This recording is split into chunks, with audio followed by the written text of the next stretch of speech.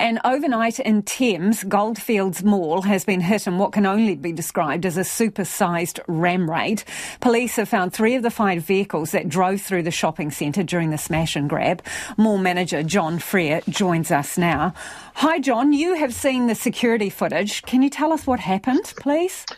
Yeah, good evening, Lisa. Yes, it was sort of almost like a movie set.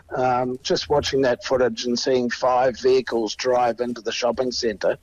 It was obviously all very well planned. It was very precision-like, Lisa. So the people that came in and did this last night knew exactly what they were up to. So how did they get in? What did they smash through?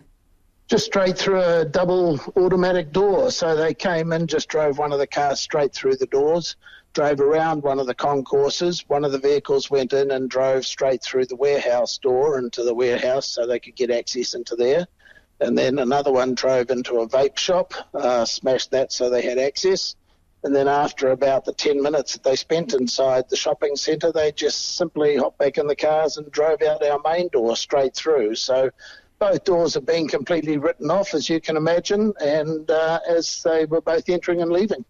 So in the 10 minutes they were there, John, what were they doing? Just piling product into the vehicles? Yeah, as I said, I'm sure that it looked as though that they had been here and cased out. They hit the vape shop, and the chap that owns that shop has told me that he's been hit on 5 occasions across his other shops, mostly electrical goods, phones. They hit a phone kiosk where he had telephones and electrical equipment, and that's the type of stuff that they've stolen. Any idea to what value, John? No, it's a bit early to tell at this stage. It was more sort of trying to get what do you do in this situation and making sure that our premises is now safe. It's really concerning. Like listening to your story about the risk to shoppers, we've got another side to that story because Thames is an area that has been really badly hit recently with whether or no scenarios. A lot of our businesses are mum and dad businesses, and school holidays is a time where we get a bit of a spike in business. Now, they've all lost a day's trading because of these people last night. So, you're getting a whole raft of issues that are starting to rise up as a result of what's going on, Lisa. So, in the video, and from what you describe, it sounds very planned. What can you tell us about, the ages of the people? And also, I'm interested in how they were dressed. Well, I suppose you'd call them typical teenagers. They were wearing hoodies and that type of stuff. Not all of them were wearing gloves, which was quite surprising. But they, and it is a bit difficult to tell, but I would have sort of picked that they were in that sort of 15 to 18 age group.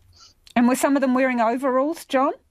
Coveralls? No, I didn't see overalls. It was more sort of your hoodies and your jeans and, track pants, that type of stuff. So what do you know about the cars? The police have said that they've got 3 back. Do you know where they got them from? And I'm assuming these are stolen vehicles. Yes, apparently there were 2 vehicles stolen in Thames yesterday, and that's the story that I've heard. In terms of getting them back, one was left in the car park after the ram raid. 2 more, I understand, have been found over in Huntly where they were abandoned. All right, and where does this leave you now? As you mentioned, it's a day's trade gone for all these businesses, significant damage to your doors in and your doors out. So where are you at? So we go through the process now for the next how long until we can get the doors replaced. We've got boarded up front entrances.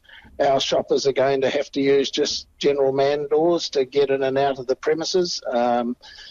I know that, a lot of people like our Specsavers, they have a lot of clients that were booked. They had to cancel all of those people today. And those are people that are travelling from the other side of the peninsula. So, looking forward, I don't know. It's a strange one, Lisa. It's just you feel emotional about something like this. You feel angry.